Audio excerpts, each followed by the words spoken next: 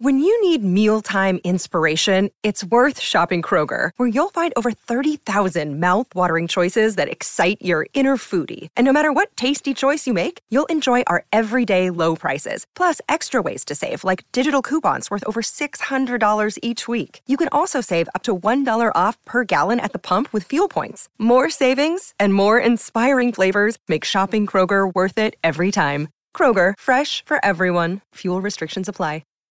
Why take one vacation with the family when you could take all of them? With Royal Caribbean, you don't just go to the beach. You visit a private island and race down the tallest water slide in North America. You don't just go for a road trip. You ATV and zip line through the jungle. You don't just go somewhere new. You rappel down waterfalls and discover ancient temples. Because this isn't just any vacation. This is all the vacations. Come seek the Royal Caribbean. Ships Registry, Bahamas.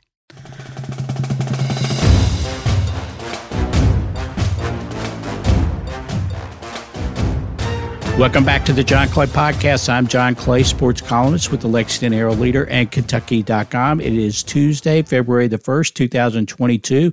On today's podcast, we're going to preview the Kentucky-Vanderbilt basketball game Wednesday night at Rupp Arena. It's a 7 o'clock start on the SEC Network. Kentucky coming off their big 80-62 victory over Kansas at Allen Fieldhouse out in Lawrence on Saturday. Probably Kentucky's most impressive win of the season, beating the fifth-ranked Jayhawks, a game that I think stamped Kentucky as a national title contender, not just a Final Four contender, but a national title contender with the way the Wildcats played in Lawrence. They had everybody healthy. Ty Washington was back. Severe Wheeler played the entire game, and obviously a huge game from Keon Brooks. 27 points and 8 rebounds from the junior forward, a career-high 27 points for Keon. This could be a little bit of a trap game for Kentucky on Wednesday as they take on Vanderbilt. They have Kentucky goes to Alabama to take on the Crimson Tide on Saturday. Alabama, as I talked with Mark Story on our podcast after the Kansas game, Alabama's beaten 3 of the teams that were in the Final Four last year. They've beaten Baylor, Houston, and Gonzaga. They've been up and down. But Kentucky can't overlook Vanderbilt, which is coming off a win over Georgia as they come into Rupp Arena. And to help preview the game, I talked to Chad Bishop, who covers Vanderbilt for Vanderbilt Athletics. And to preview Kentucky, I talked with Derek Terry, our good friend over at the Cat Spa. So let's get right to it. First, my conversation with Chad Bishop, who covers Vanderbilt for Vanderbilt Athletics, and then Derek Terry of the Cat Spas. Okay, my guest now on the podcast is our good friend Chad Bishop, who writes for Vanderbilt Athletics and covers the Vanderbilt Commodores. How's it going, Chad? John, it's going great. Thanks for asking. How are you? I'm good. Kentucky and Vanderbilt, the rematch on Wednesday night at Rupp Arena. It's a 7 o'clock start. Chad, of course, these teams met not all that long ago in Nashville. Kentucky coming out with the win in that game. Have things changed much as far as that game was on January 11th, so roughly 3 weeks ago. What about Vanderbilt? How have they been playing since that first meeting with Kentucky? Yeah, it's a little bit of a mixed bag. The Commodores probably, I would say had their worst game of the season when they went down to Gainesville and played at Florida, scored 42 points, made just 3 field goals in the entire second half, which was really shocking to sit there and witness in person. It's almost kind of hard to do, to watch a basketball team not be able to put the ball in the basket like they did. But Jerry Stackhouse, to his credit, was just throwing everybody in there into the game to try to make a bucket, and just nobody could do it. And Scottie Pippen, who we all know how great he is, even he was 1 of 10 from the field. And this got to a point where I think everybody realized, all right, this is as bad as it's going to get. This is not our day. So that was a rough one for the Commodores. And then they had a game at South Carolina, which was, honestly, a very good game for the Doors for probably about, I want to say 30 minutes. And then late in the second half, South Carolina just exploded for a big-time run late in the second half, and really just kind of really was the knockout blow that Vanderbilt could not recover from late in that game, and lost that game on the road too. But, they regrouped and came back home and faced Georgia, and we all know Georgia's at the bottom of the league. But, win's a win. Commodores got Rodney Chapman back into the lineup, a senior transfer guard who's really been key in really stabilizing the Vanderbilt lineup when he's been able to play. So his return was big and gave them some confidence against Georgia. They did not play well defensively, but played exceptionally well offensively. So I think that'll give them a little bit of confidence going into this week, in which they start with Kentucky and then have a big one against LSU at home on Saturday. Yeah, I wanted to ask you about Chapman. I know he had been out for a while, and you kind of already answered it, but just talk a little bit about how important he is to Jerry Stackhouse's team and how much they missed him when he was out. Yeah, totally. It's an interesting part of the lineup because, Rodney Chapman is not a guy who is necessarily going to go out there and score 30 points. He's not going to, really take over a game and dominate it in that fashion. But what he does is he just takes so much pressure off Scottie Pippen, really mentally and physically, because a lot of times he'll guard the other team's best player. A lot of times the other team has to worry about Rodney when he's on the floor on the other end offensively.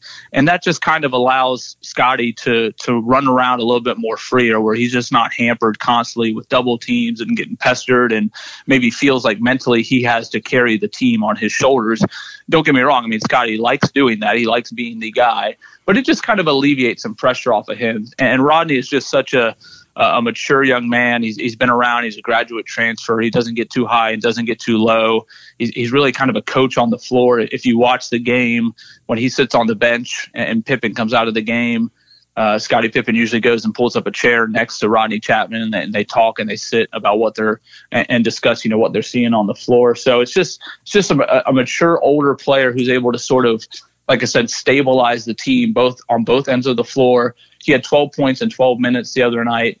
And just is really under control and really calm. So when he's in there, Vanderbilt is a different team, really, in sort of their poise and their stability and what they're doing offensively and defensively. And so that's really the biggest thing for Vanderbilt when they get Rodney Chapman back in the lineup. Yeah, I think he missed the first Kentucky-Vanderbilt game, correct? He did. I think he missed 5 games altogether, I believe.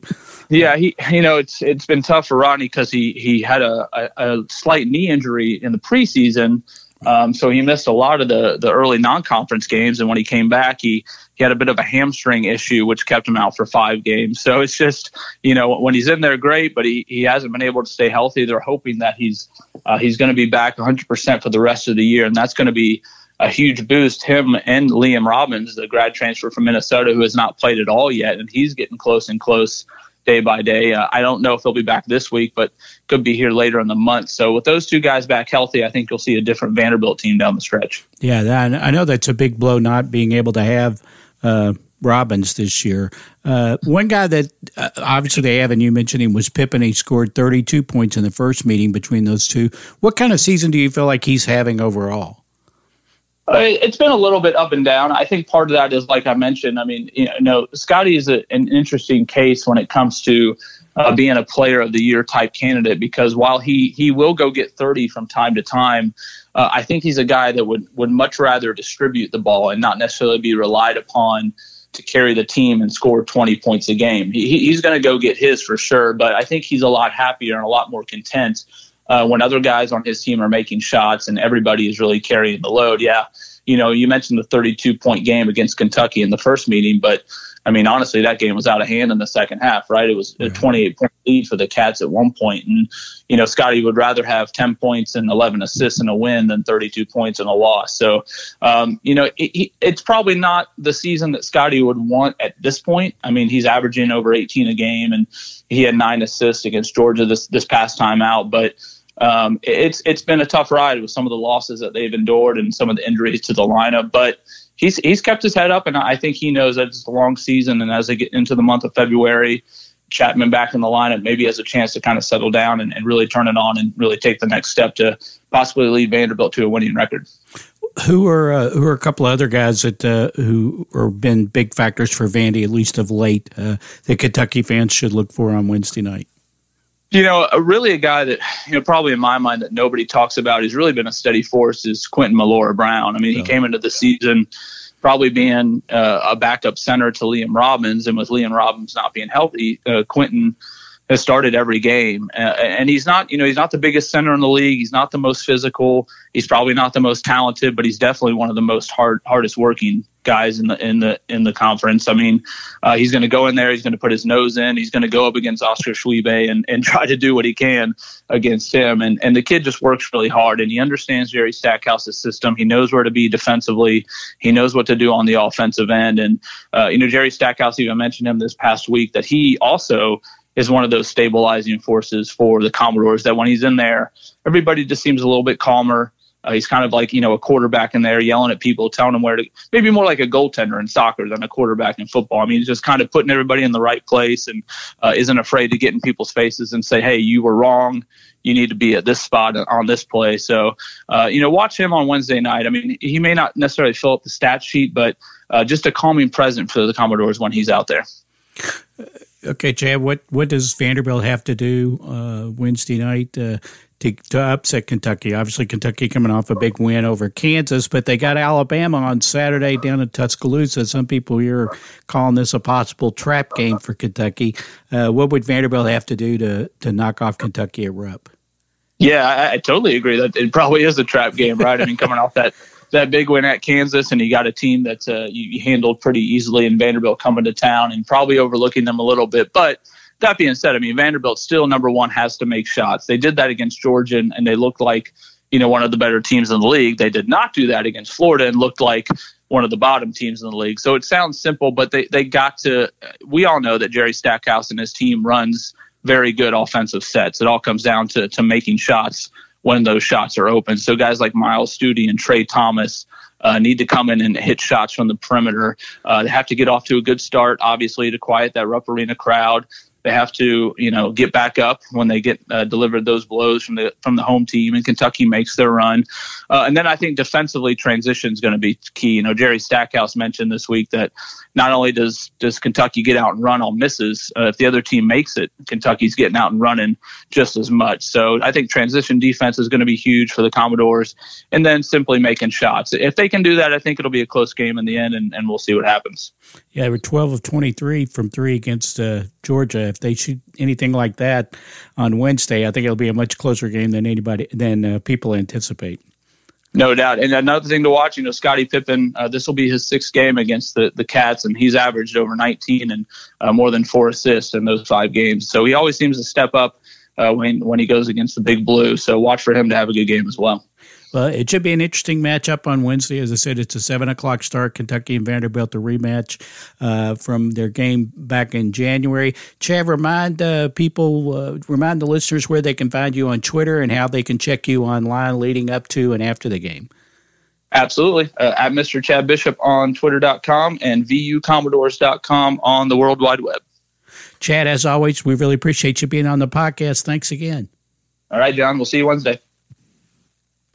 Thanks again to Chad Bishop. We appreciate him, as always, being on the podcast. Up next, after the break, you'll hear Derek Terry of the Cat Spas. Hey, it's Kaylee Cuoco for Priceline. Ready to go to your happy place for a happy price? Well, why didn't you say so? Just download the Priceline app right now and save up to 60% on hotels. So whether it's Cousin Kevin's Kazoo Concert in Kansas City, go Kevin, or Becky's Bachelorette Bash in Bermuda, you never have to miss a trip ever again. So download the Priceline app today. Your savings are waiting. Go to your happy place for a happy price. Go to your happy price, Priceline. Why take one vacation with the family when you could take all of them? With Royal Caribbean, you don't just go to the beach. You visit a private island and race down the tallest water slide in North America. You don't just go for a road trip. You ATV and zip line through the jungle. You don't just go somewhere new. You rappel down waterfalls and discover ancient temples. Because this isn't just any vacation. This is all the vacations. Come seek the Royal Caribbean. Ships Registry, Bahamas. Okay, my guest now on the podcast is Derek Terry of the Cat Spas, good friend of the podcast, good friend of my own. Derek, first of all, how are you doing? I'm doing well, John. Hanging in there today. I'm feeling quite chipper today with the 60-degree weather based on what we've had. So I was outside a little bit earlier, and my understanding looking at the forecast is it's not going to stay this way for long, but it's a refreshing day based off this winter that we've had in Lexington. Well, I thought you were saying you were chipper because of your Bengals, but we'll hit on that before we get into the meat of the matter. How were you surprised that the Bengals beat the Chiefs and are now in the Super Bowl? Yeah, quite stunned, really, to have gone from, especially. I had told my wife I hadn't really allowed myself to think all week that they could win. I kept telling her, they somehow made it to the AFC Championship game. They got $60 million in cap space this offseason. I guess looking pretty good for the future, no matter what happens. And then, of course, they got down 21-3, and I thought, well, this is how it's going to go. But it kind of felt like a team of destiny at this point, just coming up with the big plays. And anytime you got Joe Burrow back there, it felt like you got a chance. So it was pretty exhilarating win, really, for this. I mean, the whole playoffs have just been nail biters every single game that they've won in the playoffs. So to have gotten there, though, for the first time in my lifetime, and for all my friends, people my age, this is really a season unlike any other. Because me and a lot of my buddies have cheered for the Reds through the years, and they've never even won a playoff series. So for a team from Cincinnati to advance this far, I mean, it is almost like it's not real life. It's still a little bit weird to think that they're in the Super Bowl. And as a Browns fan, I'm not really looking forward to watching Joe Burrow for the next 10 years because this may be the start of multiple Super Bowl appearances, not to jinx him or anything, but he's the real deal. There's no doubt about that. Yeah, I mean, you hope so. It's wild, though. I mean, and after Mahomes won that first one, you kind of felt like it was going to be the Chiefs every year, and they did make it back to the Super Bowl last year but lost, and then this year they get upset at home. You look at all those quarterbacks in the AFC, it's just hard to really pinpoint that any one guy might be able to dominate the AFC for a long time. But there's no doubt. I mean, if you're a Bengals fan or just even a casual NFL fan, probably the greatest compliment you can give Joe Burrow and the Bengals is that, they're like cool. And before this year, you probably wouldn't have said anything like that. So we'll see. I'm sure back in 2001 or whatever year it was when Brady won his first Super Bowl with the Patriots, it was a nice little sports story for the underdog. And then, of course, he officially retired today, but by the time he left, I mean, he was not the same lovable figure. Unless you're a Patriots fan or now a Bucs fan, then you loved him, but everybody else is probably ready to see him go. So I don't know that Burrow and the Bengals are going to win 7 Super Bowls. Probably not, but I think we'd all just settle for one for now. Yeah, that's a great story, no doubt about it. Derek, the other reason I wanted to get Derek on the podcast is because Derek announced it yesterday officially. This is his last week at the Cat's Paws. He is moving on to other endeavors. So, Derek, congratulations on your new job, and we'll hate to see you. We hate to see you go, and because we sure enjoyed being around you at the games and the practices and so forth. But congratulations on your next move. Before we'll touch on that again at the end, but for right now, I also wanted to talk to you, of course, about Kentucky basketball coming off the big win over Kansas, play Vanderbilt on Wednesday night. How surprised were you? I asked you about the Bengals. How surprised were you, or were you surprised with the way Kentucky played in Lawrence, winning so decisively over Kansas? Yeah, I mean, if you had told me before the game that Kentucky was going to be leading by 24 in the second half, I mean, I wouldn't have predicted that by any means. I did feel like back before they played Auburn, I said on my own podcast that I thought they would find a way to at least win one of those road games against either Auburn or Kansas. Obviously, they lost to Auburn. Ty got hurt, so if you're missing time, who knows? What would have happened had they been fully healthy. I think Auburn's a great basketball team this year, but Kansas, by the numbers, Kansas was a very good team too. And to have beaten those guys the way they did, have another half where you score 50-plus points. I mean, this group's had some offensive performances. You go back to North Carolina, who I know isn't having a great year, compared to normal.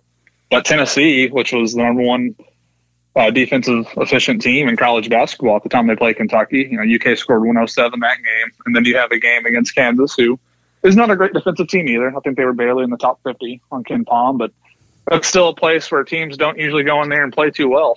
And to put that performance like they did, I mean, I try not to be a prisoner of the moment, but I really think that might be one of the best road performances, certainly the John Calipari era. I really don't know if there's another one that's more impressive. Maybe Louisville, one of those years where they went over there and beat those guys. But to be up 24 in a building where Bill Self had only lost 15 times his whole career at Kansas. I thought it was seriously one of the great wins of the Cal era.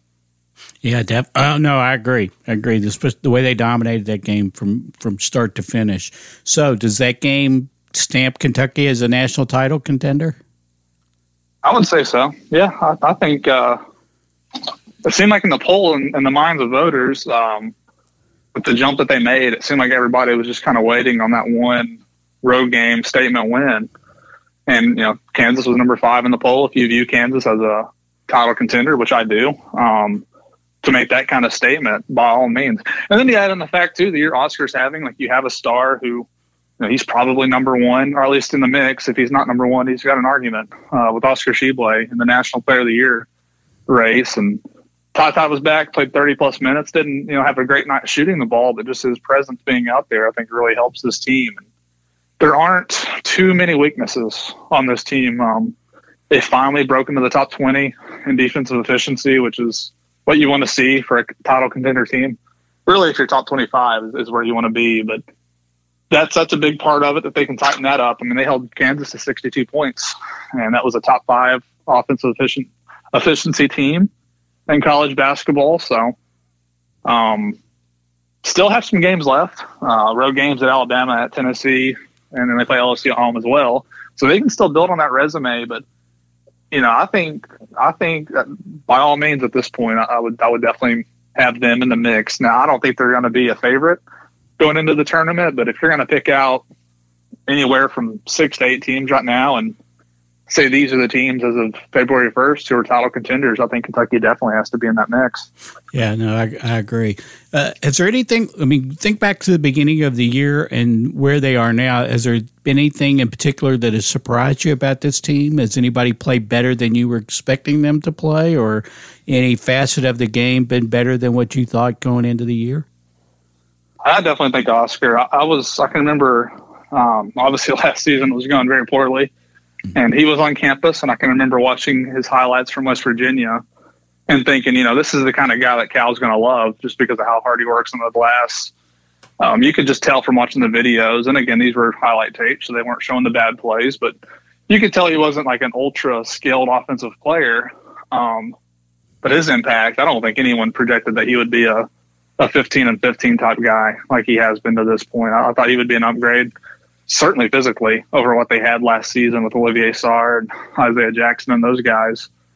So I think Oscar is one that, he's just been better than he could have hoped for. And he's been very fun, just his style of play. I can remember, I guess it was Western Kentucky maybe, where he had all those rebounds. And he got to a point where the crowd, Rupp was just so into cheering for rebounds for Oscar. It was just it was a wild thing to witness, just because, most people are, they're cheering when the ball goes in the hoop, and if someone gets hot from 3, the crowd really gets into it. But this was just everybody wanted to see Oscar keep getting rebounds, which was awesome. But other than that, Ty, you go back to some of the games that Kentucky lost early in the year. It was his very first college game against Duke. He didn't play very well, but I don't think that was stunning. And then against Notre Dame, it was another game where he didn't really play all that great. But since then, you look at what he's done against some teams. He had 28 against Tennessee in that win. Steps up a point guard whenever Xavier was hurt. Broke the school record for assists. He has been a very good all-around player. And then I'll tell you another thing that's been maybe not super surprising given the makeup of this team, but this is truly the first season in the Cal era where they're not so dependent on freshmen. Tata is really the only guy. You got to think Bryson Damon didn't play last game against Kansas. So it's truly a different type of year, and I think it's been good for them to have these guys. Maybe they've are peaking a little bit sooner than what Cal teams have in the past, and it's because they have that kind of experience. But even a story like Keon the other day, I thought was good, just because he's been a kid that had that 5-star ranking. Very few guys, if we're being honest, make it to the junior year at Kentucky. I think Nick Richards was the last guy, and before him, it might have been Marcus Lee or somebody like that, a guy who was a 5-star who had made it that far. To have a game like he did the other night where he had 27 points and 8 boards, I think that kind of shows you how deep this team is. And really how dangerous they can be when they're clicking. Yeah, absolutely. So what are you going to watch, even though you won't be covering it from a professional standpoint? I know you'll be paying attention and watching. But what are you looking for from this team from here on out? I mean, is there a particular area you want to see, hey, they might need a little bit of improvement here, or is there anything you're going to be keeping your eye on to kind of gauge this team's chances going into the tournament? I mean, if I'm taking my media hat off and people can't accuse me of pushing a media narrative, I mean, I'm very curious to see what happens with Shaden Sharp. I think I don't think that they necessarily need him. I think they've proven to be a title contender without him on the floor. But you're talking about a kid who, warm-ups isn't going to tell the tale of the game. I mean, anybody can look like a freak in warm-ups, dunking and all that. But you can just kind of tell that, he does have that look of a guy who will more than likely not play in the NBA very soon. You've seen whenever they lose a guard, I get it. If any team loses a starting guard, it's going to be tough for them. But I think I really truly see it. If he wanted to have a role where he could be, somewhat of a role player, I don't think at this point in the season he's ever going to come in and be leading the team in shots. I wouldn't expect that. But if he is someone who can come in and add something to their team, maybe a wing scoring element to go along with what they have, I think there's a role there for him if he wants it. And again, I really don't think, I said this last night, I really think Cal is pretty much in a win-win situation just because his team's proven that it's good and can win. And after what they did against Kansas, the talk of Shaden's not really there. But right. You go back a week before, when they lost to Auburn, and all anybody was talking about was if Shaden Sharp was going to be playing against Mississippi State. So it kind of seems like with Shaden, it goes, if they win, no one really cares. But when they lose, it's like, well, can this kid help you out? Right. So, and I really did feel like, too, that the Vanderbilt game, if you're going to play him this year, it feels like tomorrow would be the time. If he doesn't really get in tomorrow, then maybe it's not going to happen this year. But I'm to have a team that's proven, I think they're up to number 2 in KenPom now. Right. To even have the element where you could add a kid who's that highly thought of, the number 1 player in the country. I just think that's such an intriguing part to this team that will definitely be a story I want to follow the rest of the year. If you're John Calipari, are you worried at all but putting Shaden Sharp in is going to mess with the chemistry of this team? Yeah, I think that's a real thing to factor in for sure. Of all the things about John Calipari, I mean, people criticize him at times as an X's and O's coach, things like that. He knows way more basketball than me, so I'm not really going to comment on that element of it. But I think what you do have to give Cal a lot of credit for and what he's proven over his time at UK.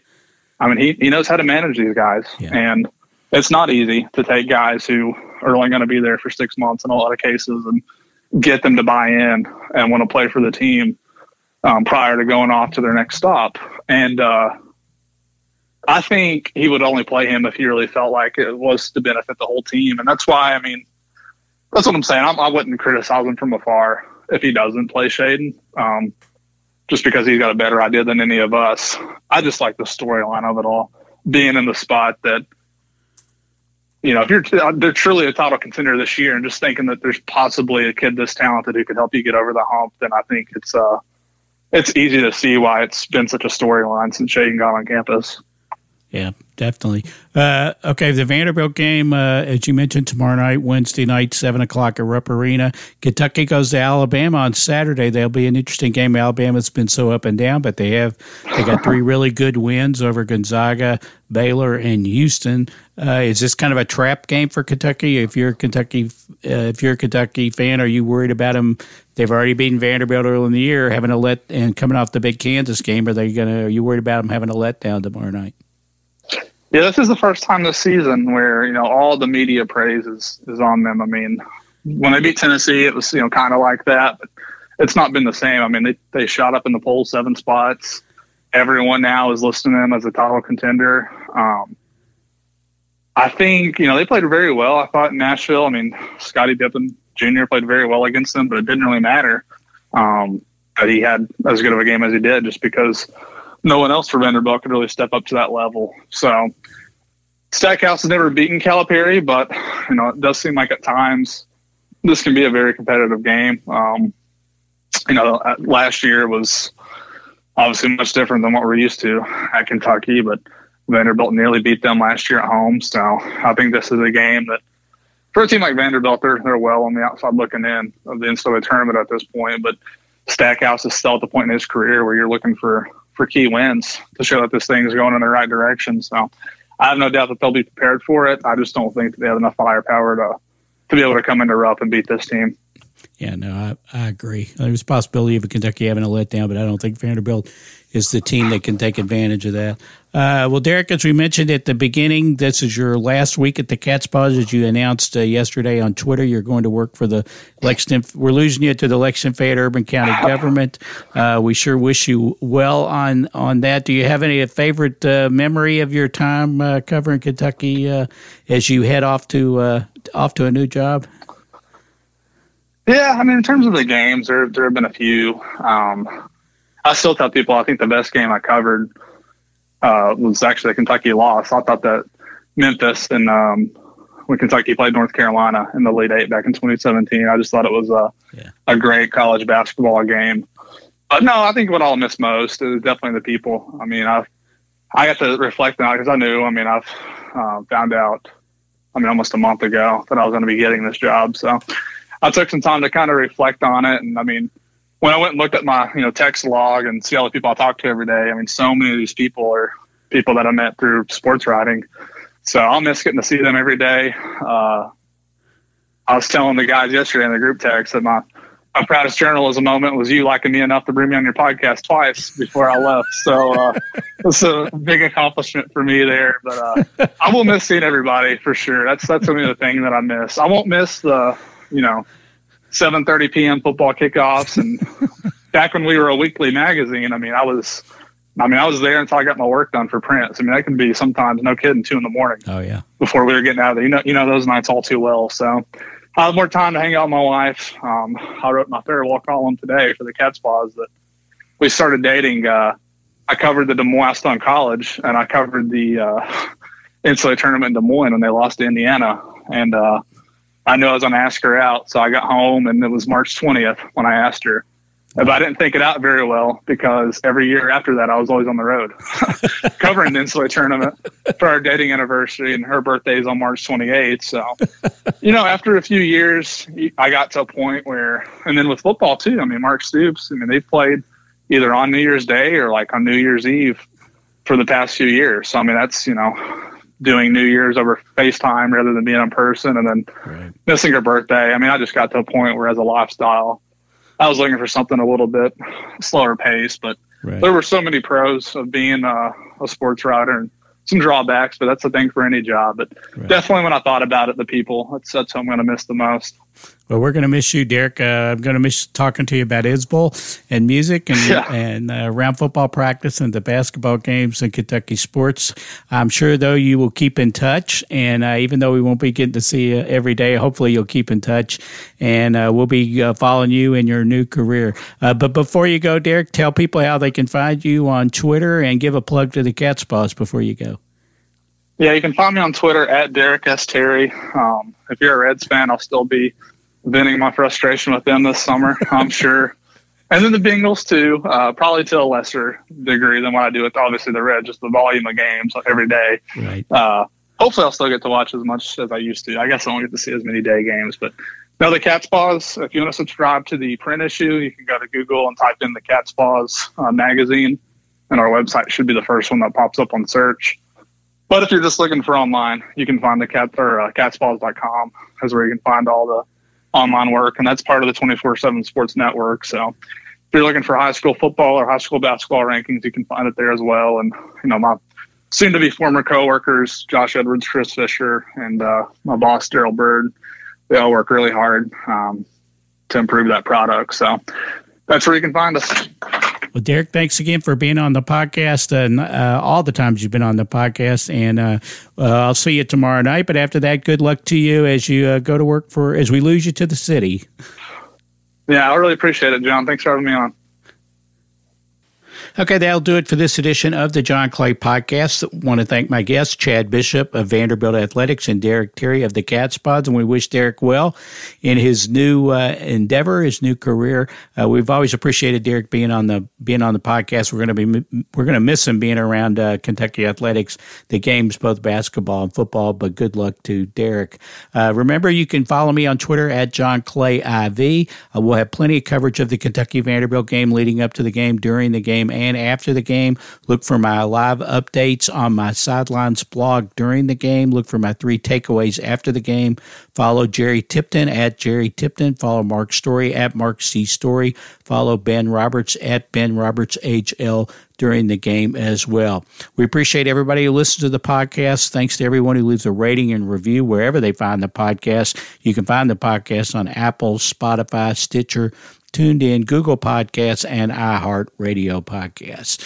A reminder, Kentucky-Vanderbilt is a 7 o'clock start on the SEC Network on Wednesday night.